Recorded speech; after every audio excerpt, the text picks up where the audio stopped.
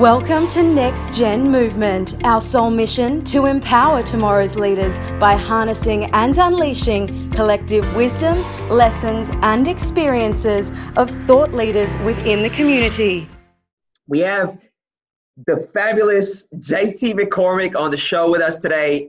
Super excited. JT, you and I have had a couple conversations on the phone. Toph, you know JT. And for those that don't know you, you're a businessman, father of four, a husband, and CEO of Scribe Media, which is a disruptor, as I understand, in the publishing space. So we are so grateful and honored to have you on our show, JT. We really want to deep dive with you. I've listened to your conversation with Mark, and I really love your energy, dude. And yeah, we're just super happy to have you on the show. I appreciate that, guys. I'm especially we got to do Toph's book, so that was awesome. You're gonna be doing all of our books soon. Don't worry about that. Nice. So there's something that I wanted to just quickly jump into, JT, and I think it's a bit controversial, but I'm gonna do it anyway. Oh man, here we go. On your website, there's a line there that you used in a speech. It says, "I'm not a drug dealer. I'm not a rapper. I'm not an athlete, but I'm very successful." And my take on that is, as an American, I grew up in America, although I live in Australia, is that sometimes as a minority, the perspective is, especially as an African American, the perspective is that entertainment and sport is the way to success. And my take on what you said there was it really challenged that perspective. And I don't know if that's what you meant when you said that, but I want to just get some clarity around what you meant by that comment and that statement. So for me, the comment came from a place of where I grew up and how I grew up. Those were my three options out: rapper, athlete, drug dealer. That was just what was around me. Those were my avenues. Those were my what I thought your only way out of here are one of those three options. No one told me about the fourth option: business, entrepreneurship. I mean, if you would have said entrepreneur to me when I was 15 years old, I would have thought you were speaking a foreign language. So why I put those three on the book is I wanted all of those people to understand from those lower economic communities. And let me push in there as well. Lower economic communities, when you say that, especially here in America, people immediately go to and think Latino, Mexican, Black. They think minority communities. But here in the States, it is factually proven there are more white people on welfare than there are minorities. So when I say low economic communities, I want to be sure that I explain I mean for all of those individuals, because broke does not know a color. Hunger does not know a color or a race. So for me, those three avenues, that's all I had. No one told me about the fourth option, which was business. No one said you can be a financial advisor. No one said you could be a pharmaceutical rep. You can be an entrepreneur. So it was very important to me for those individuals in the communities that I come from see and understand there are other options out there. Toph's going to jump in, but I just want to talk about that. I was listening to a podcast a couple months ago. I'm from the Bay Area, and it was talking about how in the Bay Area you have the Silicon Valley, and then right across the pond you have some of the most prolific ghettos in Oakland. And whilst there's so much wealth in the Bay Area, you know, it's a funny environment where you've got also a lot of poverty around the Silicon Valley. And they were talking about trying to introduce the lower socioeconomic community of Oakland to the tech space. So that meant getting kids involved in the tech space very young, because as you said, ultimately there's many more options and viable options to success rather than being a rapper or a basketball player, football player, or even a drug dealer, right? Totally. And so much of it is possibility. I've been asked countless times, you know, JT, why why do you feel a need to give back or want to mentor high-risk youth? And it's because I want them to know what possibilities are out there. You don't know what you don't know. In many ways, I don't care if you have a master's degree and you're highly educated. If you don't know how to launch a rocket, you don't know how to launch a rocket. If you don't know how to invest in a 401k, you don't know how to invest in a 401k. Unfortunately, going all the way down to the lower economic communities, there's a lot they don't know. So they don't know that, oh my gosh, all these other options are actually out there that I can be successful in. So yeah, it's important for me. And that's why I led with, I'm not a rapper, I'm not a drug dealer, I'm not an athlete, because those were my 3 avenues out. And what was bad is I sucked at all 3. Touching on that, JT, with I guess being like a rapper and entrepreneur, that it's like an identity. It's like tied with that. What that kind of leads me into is a blog you recently put out about like why people, everyone might not like you, I think it's called. Yeah. Some people won't like you. I can relate to that on a pretty deep level, and you guys were part of writing my book. A lot of the stuff that I had been talking about has been stemmed from people pleasing. It's like gone stuff from my childhood, all sorts of abuse there, whether it's there was like sexual abuse, there was physical abuse, definitely emotional abuse to myself, and all that was encapsulated into myself. So if someone were to say no to me or disagree with something, there was like this trauma that they would abuse me in several ways that would go through my mind. Now I've learned to say no, but what has helped me move forward to avoid any people pleasing, or to put it at a minimum, is to have like a pretty strong self-care regimen. I'm curious to know, like, what do you do every day to maintain self-care? Man, so I'm gonna own it. I'm big on, well, one, to go to the blog post you talked about. Yeah, everyone's not going to like you, and I personally felt like one of the gifts that I was given as an 8-year-old child was, it became very apparent because I was mixed race. I'm half white, half black. It became very apparent everyone's not going to like me. And that was one of the greatest gifts I received, because I learned at that moment, oh, okay, well, just accept it and move on, because you're not going to be able to make everybody happy. And that was such a great gift for me. As far as personal care, I'm big on sharing my mistakes.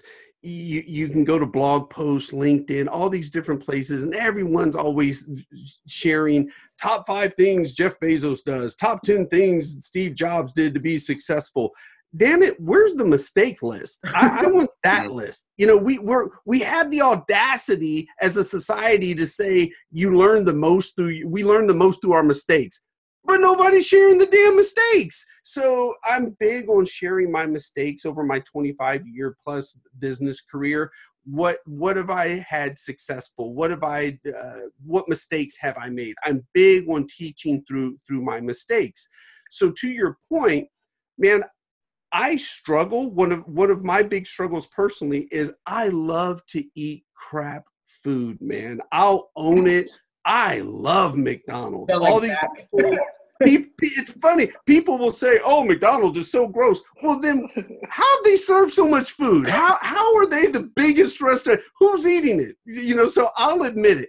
I love McDonald's. I love crappy food.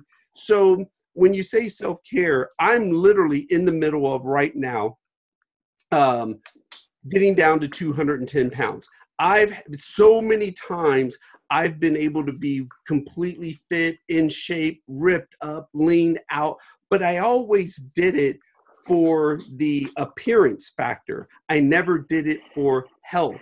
So right now, my goal, 47 years old, man, I've never done this, is to get down to 210 pounds and maintain it and have a healthy lifestyle. Again, man, I'm 47. I got 5 kids. I got to be around for a while. So, I share this because when you say self-care, this is one of the areas that I'm still developing my personal journey on in understanding how do I eat health, how do I develop healthy habits? And maybe every Sunday I can have a treat meal or something that I want. I've never been there in my life. So that's something that I'm working on right now. And then also, I'd say within the last year, sleeping more and getting at least 6 hours of sleep. For me, man, it's a negative that was a positive. If this, hear me out here. I was able to achieve success on 3 to 4 hours of sleep a day. And because of that, I convinced myself that, oh, I can sleep when I die. Oh, I don't need, 6 hours of sleep, 7 hours of sleep. I can go all 3 or 4. And I did it. The bad thing was I achieved success doing it. So I convinced myself that it was real. Tucker, our co-founder, pushed me hard for 2 years. Man, you got to sleep more. You got to sleep more. The company depends on you. You got to sleep more. So finally I agreed, okay, I'm going to try to sleep 6 hours. And I remember the first time I slept for 5 hours, man, I woke up in a panic because I felt like, oh shit, everybody else is working. They're ahead of me. I'm behind. I got to work even faster and harder now. And then I got to 6 hours. So right now I'm at about 6 hours, and that seems to be a good spot for me. I feel better. I'm not panicked when I get up. So that's worked out well for me. So to your point, man, hey, I still struggle. I know there's all these podcasts and blog posts and everything else that talks about how I did, went from lowest paid to president of a software company, and now I'm CEO, and then I've got the chaotic background. But man, I still struggle. That's awesome. I've got a question more around your book title, JT. Like you, so I got there. What is there to you? It took us a while to come up with that, myself and Tucker, and I got to give a lot of credit to Tucker. Tucker sat down with me and he said, man, where are you still trying to get to? And I go, what do you mean? He said, okay, you've got a wonderful wife. You've got children. You live in a gated community. You've got a ton of money. Where are you going? And he said, you got there. And I said, where's there?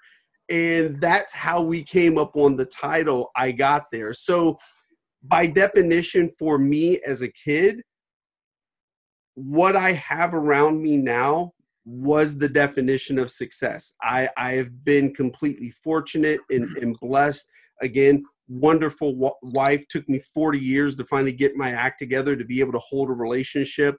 Wonderful wife, healthy children, great career, financially successful, beautiful home. Man, I am blessed 50 times over. So the title came from that. I mentioned earlier, I opened the curtains and there's a pond in the backyard outside my house.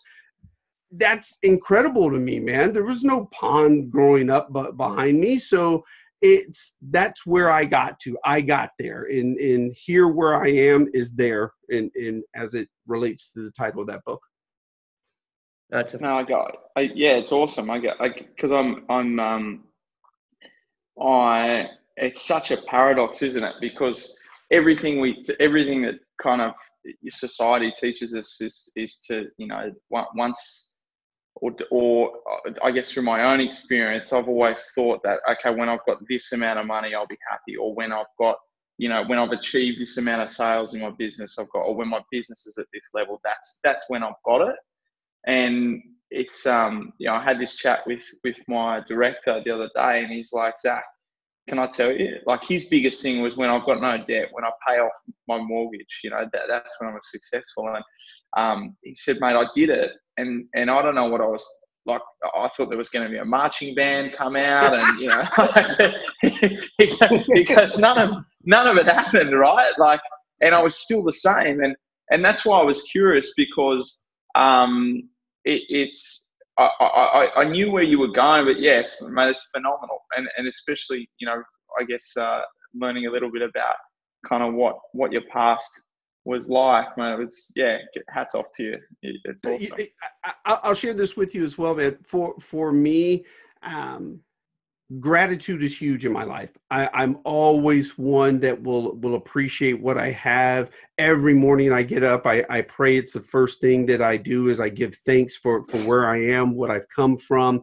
Every night before I go to bed, it could be raining outside. It could be 20 degrees outside. I go outside and I look at my house because I'm thankful. I would have never, as a kid, I would have never have told you I would live in the house I live in. I'd have the family that I have. Hell, I never thought that I was going to make it past 25.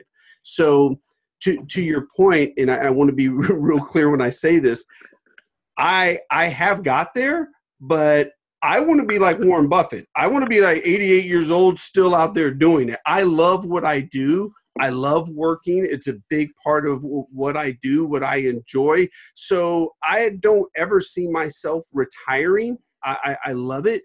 And so I got there for my family and happiness and success, and as it was defined by me, but there's still so much to do, so much to give back, so much to achieve, help others. So yeah, I got there, but I'm still going there.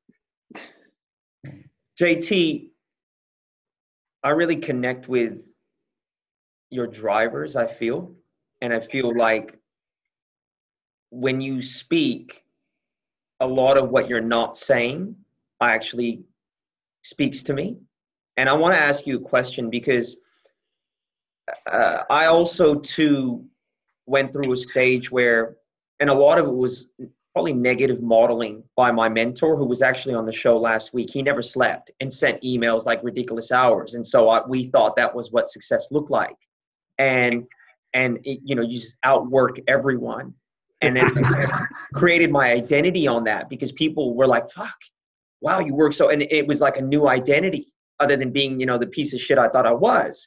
And so when you tie your identity up with what you do, it's a powerful thing, but it also is a double-edged sword. And I think we all know about that. And I want to ask you a question. I do a lot of work, a spiritual work, I guess you can call it, but I still wake up in the morning in panic and anxiety about what have I missed? What do I got to do? And I kind of throw myself in the day and I got to pull myself back. And I would still say that I'm extremely driven by fear of losing what I have, fear of someone coming and taking it, or just a general profound sense of fear. And I somehow feel that I learned to weaponize that fear to drive success. I want to know how and what your relationship is with fear, because I would make the assumption, and I'm putting myself out there, that you also too have learned to weaponize your own fear. But I want to know how you manage it, and has there been any negative fallout from leveraging maybe negative forces like fear in your life? Totally. There's been some big backlash. One of the biggest things for me was chasing perfectionism. I mean, we all know there's no such thing as perfect. And I used to even make this statement. Someone would say to me, JT, there's no such thing as perfect. And I would make I would respond this way. I may never touch perfect, but damn it, I'm going to get close enough to smell it. And so I would weaponize fear. I still to this day weaponize negative experiences from my background. If I'm at the gym and I got to go an extra 2 minutes on the Stairmaster and it's kicking my ass, I will say to myself, okay, you got through being sexually molested as a child. Boom, let's do that last 2 minutes. There are times when fear will creep up. My little girl, my 5-year-old, she goes, Daddy, what are you afraid of? And I've tried to catch myself to not say this anymore, but I used to say to her, she goes, Daddy, what are you afraid of? I'm afraid of being broke. And I want to pull back because then I'm putting a big emphasis on money, and money is not always success and not always happiness. That's not how everyone defines it. So I don't want to be the person who defines success for her by way of money. For me, it was a big driver for success because I didn't have it. And so I've pulled back from that, even to the point she used to ask me, she goes, "Daddy, what are you allergic to?" I'm allergic to being broke. And so all of those things were really fear-based of not wanting to go back to the places that I came from. Double up for me because I grew up broke. Then I made $1 million, went broke again. And so there's a healthy fear that, okay, I'm never going back to that. Fortunately, everything has been structured and it's sound now financially, so I won't go back to that. But yeah, I've definitely operated out of fear, and fear has had some negative influences on my life in certain ways. Yeah. With your interview with Mark Metry, JT, you mentioned in there you went pretty deep with a certain story about your dad and a prostitute and what she made you do. It kind of reminds me of just before when you're talking about how now you are able to have a really sustainable relationship. At 40, kind of got your shit together and all that. It's because you are able to have a relationship with yourself. So what do you feel was the biggest thing that you carried from your childhood as an insecurity that was projecting on every facet of life that you were able to finally head on and process properly so you can have that proper relationship with your partner and yourself? So what was that toughest insecurity that you had overcome, that you carried on, that you were unaware of? The biggest, it wasn't one, it was the fact that I had created JT McCormick. You all know my real name's Javon. I had created JT McCormick because I wanted you so far away from who Javon was, where he came from, what he went through, that one of the big bridges that helped me have a healthy relationship is my wife got to know who I am. In all of me, the good, the bad, the ugly, the things I've went through, the things I've done. And so before that, a few relationships knew a few sprinkles and crumbs here and there, what I wanted you to know, how I wanted you to know it. But my wife is the only person who's ever known me inside and out, the good, the bad, the ugly. So I held a lot of pieces, man. There wasn't one insecurity that I kept. It was the fact that, I didn't want people to know my father was a pimp. Who's going to want to date that guy? I didn't want you to know that he had 23 children, or I didn't know where my last name comes from, that I don't have a college degree. And oh, by the way, I was in juvenile 3 different times and I got sexually molested by one of my dad's prostitutes. Hey, you want to hire me, and do you want to date me? I didn't want people to know those things. And I was chasing money because I saw that money could change the outer, the facade, the clothes, the watches, the shoes, the cars. It could change all of that, but who you are on the inside is still who you are. And the groundbreaking come to God moment with me is when I lost all that money. I literally had to stand in front of the mirror and have a conversation with myself and say, okay, you made all the money, but you still had a horrible character. You treated women horribly. You couldn't hold a relationship. I don't have many regrets in life, but I got a lot of remorse on how I was in relationships. And I just could not hold a relationship. I was crappy. I was a monster. And so when I lost all the money, I asked myself, okay, who do you want to be? What do you want your character to be defined now? Because the money's gone, but your character is still here. And you're still a horrible person. So where do you want to be going forward? And that was a big turning point for me. It's that moment of like just processing the character thing, because it's such a beautiful thing, mate. Because I think I see it now, like in kind of the 20-year-olds of society, like it's so so concerned about the Instagram and the Facebook and what color shoes they've got, what brand they've got. And I guess like I was there, like I was 100% that person trying to keep up with the Joneses. So much insecurity about what people thought of me. And I carried that from a very young age. And I guess I got to a point where, and it only probably happened about 12 months ago, that none of it actually fucking matters. Like, No.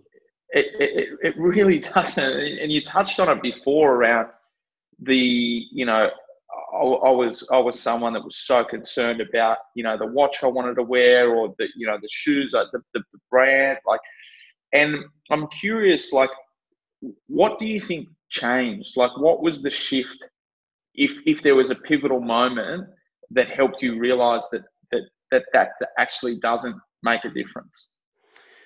Man, it's again, I'm often asked, people always ask this question to me. I get this question a lot. What's the one thing? Man, there's been so much shit that happened in my life. I don't have one thing or one moment. If I boiled it down to that one moment of when the shift was my character, it was, like I said, when I lost the money and I was in that small apartment by myself. Cars were gone, money was gone, watch was gone. And I remember going to the gas station at 10 o'clock at night, and I had $10 in quarters in my hand. And I went into the attendant and I said, could I have $10 on number 7? And I put all my quarters on the counter. And I remember walking back to the car, man, just like I'm walking right now. And I remember thinking to myself, my God, how did I get back to this place again? And saying to myself, okay, I was broke once. I got out of that. I'll get out of this again. But it came down to my character. To your point of where did I realize it doesn't matter in so many ways?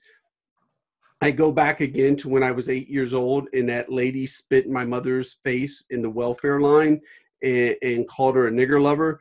And I realized that everyone was never going to like me. There were black people that didn't like me because I was half white people that don't like me because I'm half black. Even to this day, I've got white people who don't like me because I'm half black, and black people who will call me Uncle Tom and sellout, and because I speak correctly. So I've dealt with those things so much through my life that I boiled the things down to 3 things that I care about. Am I kind and respectful to everyone? Do I have an impeccable work ethic? And do I dress nice? Now that last one, that's for me, because I do feel that for me, I dress nice, I feel nice, I work nice, I deliver nice. So the way I dress is a representation for me. I don't really give a damn if someone likes my shirt or not. I like my shirt, so I'm going to wear my shirt. So dressing nice for me is for me, not for someone else. I don't get my suits tailored because someone else is going to like it. I get them tailored because I like it. So those are the 3 things of how I live my life. JT, and I a lot of your story reminds me of David Goggins' story, actually. And I think he's from the Midwest too. And I think his approach to shifting who he was, like he created this character, Goggins. You created JT. And I think his approach was through physical feats, and your approach was via business. But I think there's a lot of similarities there in regards to kind of using an avenue to morph into who you want to become. And I think that's very powerful in the sense that we are not bound by experiences or past. We can make a decision to grow and become who we want to become. And I think you embody that. And I think it's a phenomenal story. It's a very inspiring story. And one of the things that I wanted to touch on was in Mark Maitre's podcast, you talked about how you've been able to leverage or weaponize your negative experiences in a manner which really, I think what it comes down to is you know how to suffer. You know what suffering looks like, And therefore, when you're in it and you're in the hurt locker, you're like, okay, I know this place. And I think when you can do that, that's a competitive advantage. What I want to get to, though, is not everyone really knows how to connect the dots on that. How did you connect the dots on that? That, okay, I've been through shit, therefore I can leverage that shit. Does that make sense? It totally makes sense. As a matter of fact, it's a question that I'm asked often, and especially if I speak somewhere, people will come up and say, "Oh my God, JT, love the story. I don't have your story." And I always say, pause right there. Everyone doesn't have my story. I don't have your story. So everyone has a story. And just like my mother said, everyone has a story. So don't judge because you don't know their story. And why that's important and where I'm going with this is when you sit back and people say, where do you dig deep to find that motivation? Where do you go and you understand that you're going to use that towards, pushing you through? Here's what people have to do. I have a ton of things that I can go back in my Rolodex, in my case of suffering, if you will, and find, oh, okay, I need to do 2 more minutes on the Stairmaster. I'm going to think about the time where I got left with my half brothers and sisters. Boom, I pushed through. But here's the thing. Not everyone has that. And so here's what I express to people. I, too, will borrow some other story and use that towards inspiration to pushing me through. And I'm going to give you 3 that I use all the time. 1, I've never had to stand on the banks of Syria with my wife and children and had to consider getting on a blow-up raft to cross the Mediterranean Sea to escape the country. And all we have are the clothes on our back. And we have to literally pray that we're going to make it across. And there's a high probability that we won't. I've never faced that.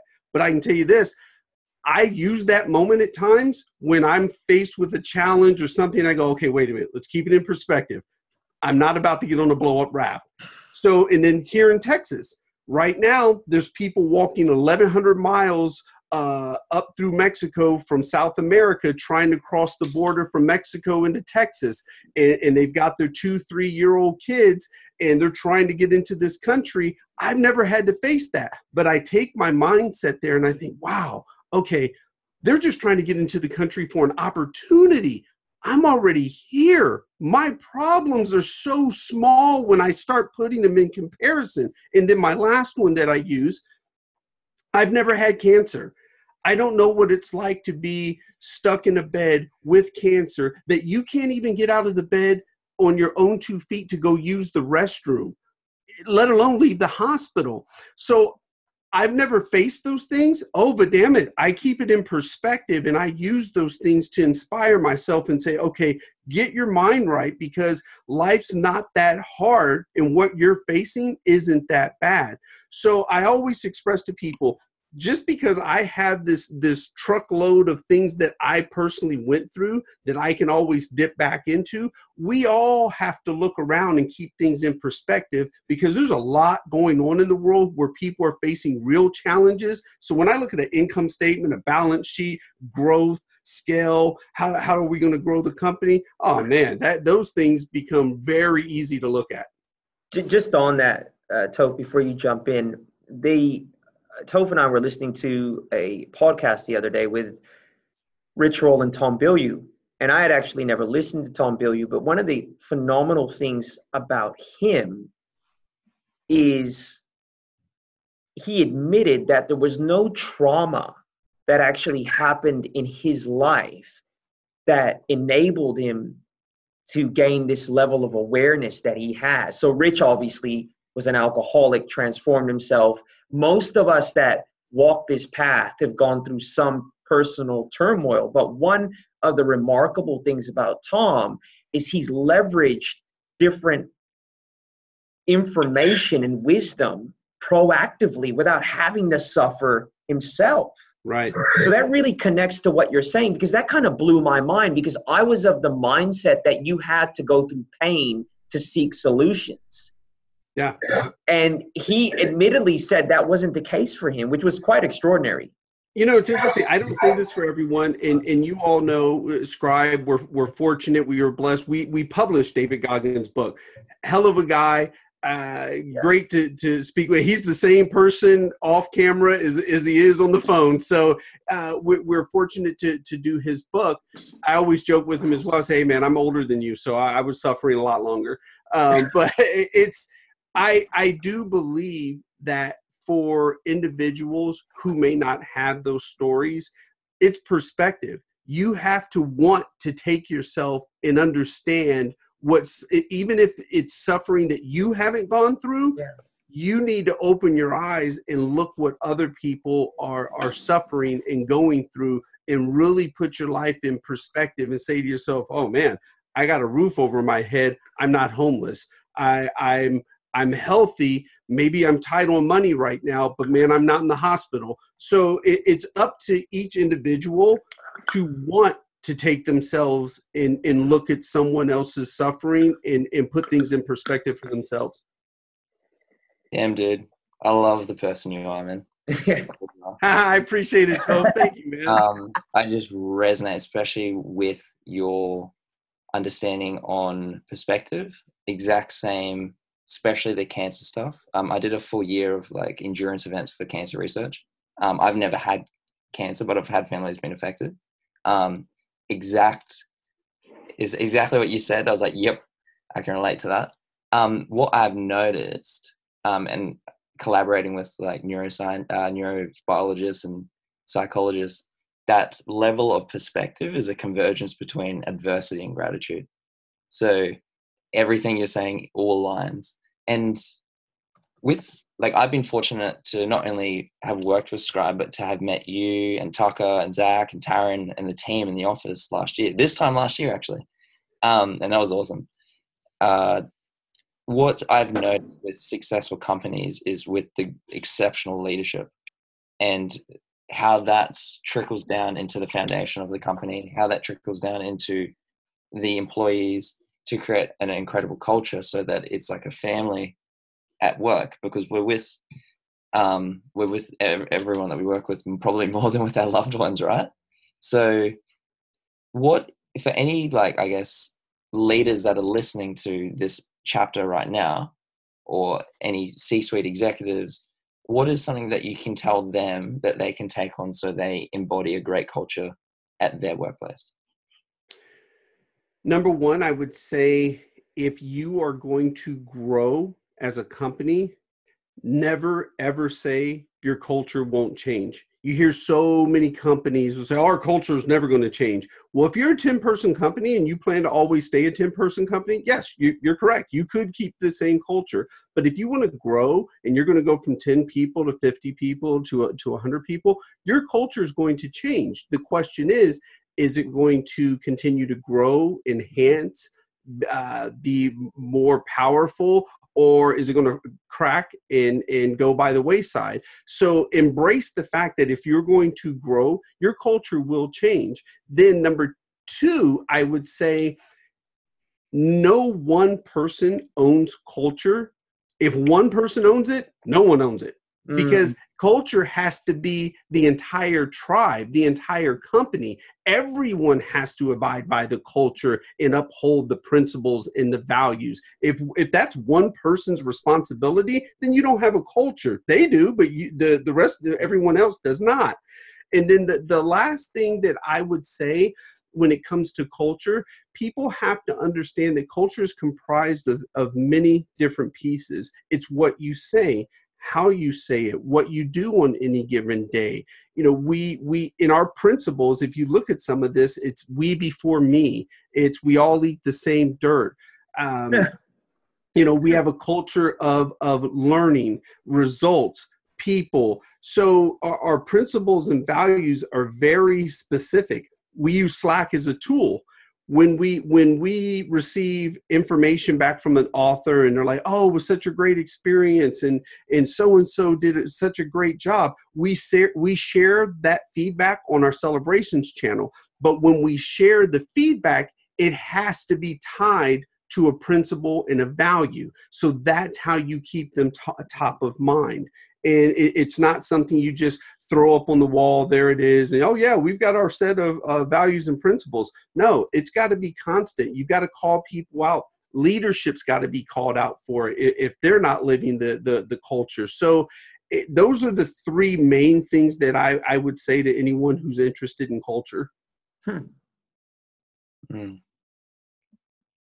Phenomenal. It's I'm sitting there nodding the whole time because I can tell without knowing much about your business, you lead from the front, and you're vulnerable enough to have the person that's been here 2 days call you out on not being aligned with values. And I think that's probably one of the most important,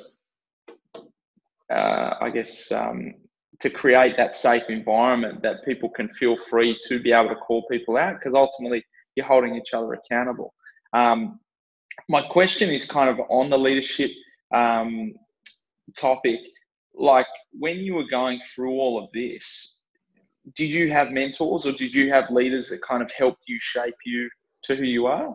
And if so, who were they? And I am let me touch on the culture piece real fast again, because you nailed it. When I say it's comprised of a bunch of little things, here's a very powerful one. When I hear people say they work for me, I immediately correct them. No one works for me. People work with me. We all work with one another. No one works for me. You will never hear me say my employees, my team. I don't own anybody. No, this is our team. This is our tribe. This is our company. And I'm very specific. Even if you go to our website, go look at it. And some people may think this is just, oh, well, JT has such a small thing. Again, it's a lot of little pieces that add up to what we do. If you go to our website right now and you're looking for me, if you go to most company websites and you're looking for the CEO or the leaders, whatever, they're always at the top of the page, CEO, whatever. I'm at the bottom, and I'm there intentionally because my opinion, if you're a CEO, your role is to serve and support the organization. So I'm at the bottom of the page because I'm in service of and supporting all the people who are above me on that web page. And in fact, if you're looking for me, I want you to have to see all the people who are actually doing the work long before you get down to me. So it's a lot of little things that add up that make the culture. Last piece I'll share here, again, because these are very, very critical things that make up a culture. I kept hearing for about 2 months straight, people kept referring to low-level tasks. Well, that's a low-level duty. That's a low-level task. And I heard it in like 3 different departments. And then finally I said, okay, hold on, time the F out. What are these low-level duties and tasks you all are speaking of? I go, because you all have seen me take out the trash. You've seen the storage closet. So what are these low-level tasks? And I said, okay, first of all, stop saying that, because there are no low-level tasks. There are only tasks, duties, and responsibility. That's it. Now, one could argue, JT, well, that's not the best use of your time to clean the storage closet. Okay, that's a different argument, but you're never going to call that low level in our company because it's not below me. I'll take out the trash. I'll scrub a floor. I'll clean a whiteboard. When I walk out of the bathroom, if there's a paper towel on the floor, I'll pick it up. Those are all critical culture pieces that build the culture, that embrace and people understand, okay, we're in this together. No one works for me. People work with me. JT, you're a super impressive Awesome, dude, man. I appreciate that, man. I just think that, talking to you makes me realize that all the adversity that a lot of us have gone through really young and all the pain and suffering is kind of worth it in a way, because it can be really leveraged to become a strength. And that's ultimately what I get from you, just kind of hearing you, looking up to you as somebody that I feel sets an example of the type of leader and type of business person I would like to become.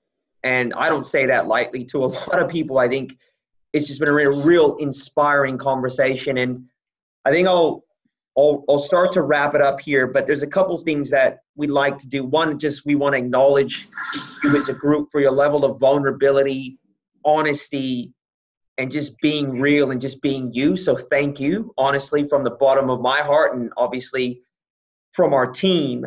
The other thing that we would like to ask you is, we started the Next Gen movement with the intention of, we're in Australia, and within the Australian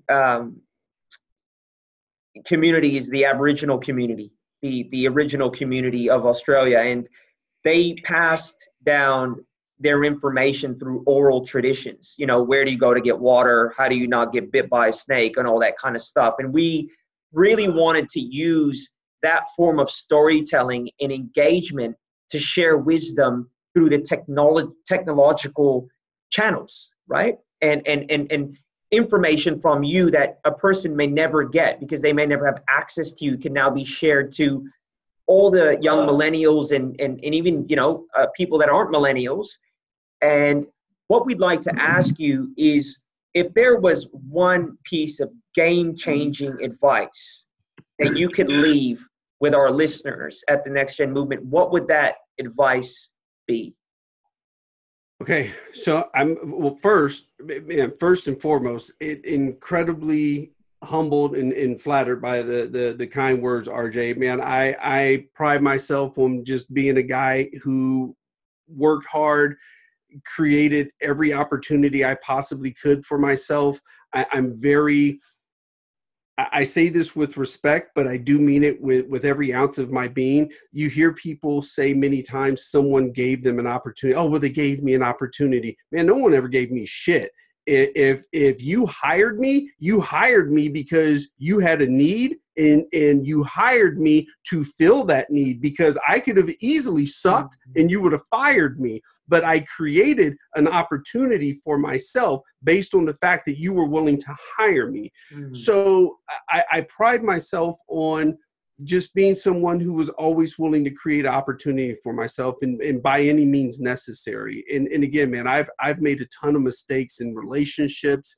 My first time as a president of a software company, good God, I made a ton of mistakes, man. But I would say something that's very impactful that I would leave is, we live in a society where the phrase "fail fast" has become popular.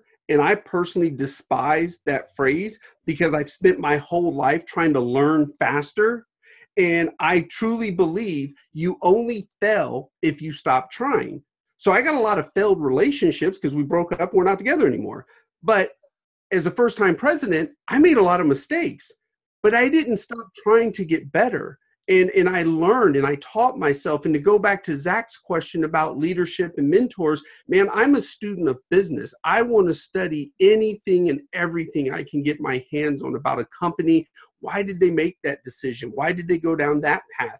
And again, I look to study a company's mistakes. You know, why the hell didn't Blockbuster sell to Netflix? You know, why did Sears go under when they were the original Amazon?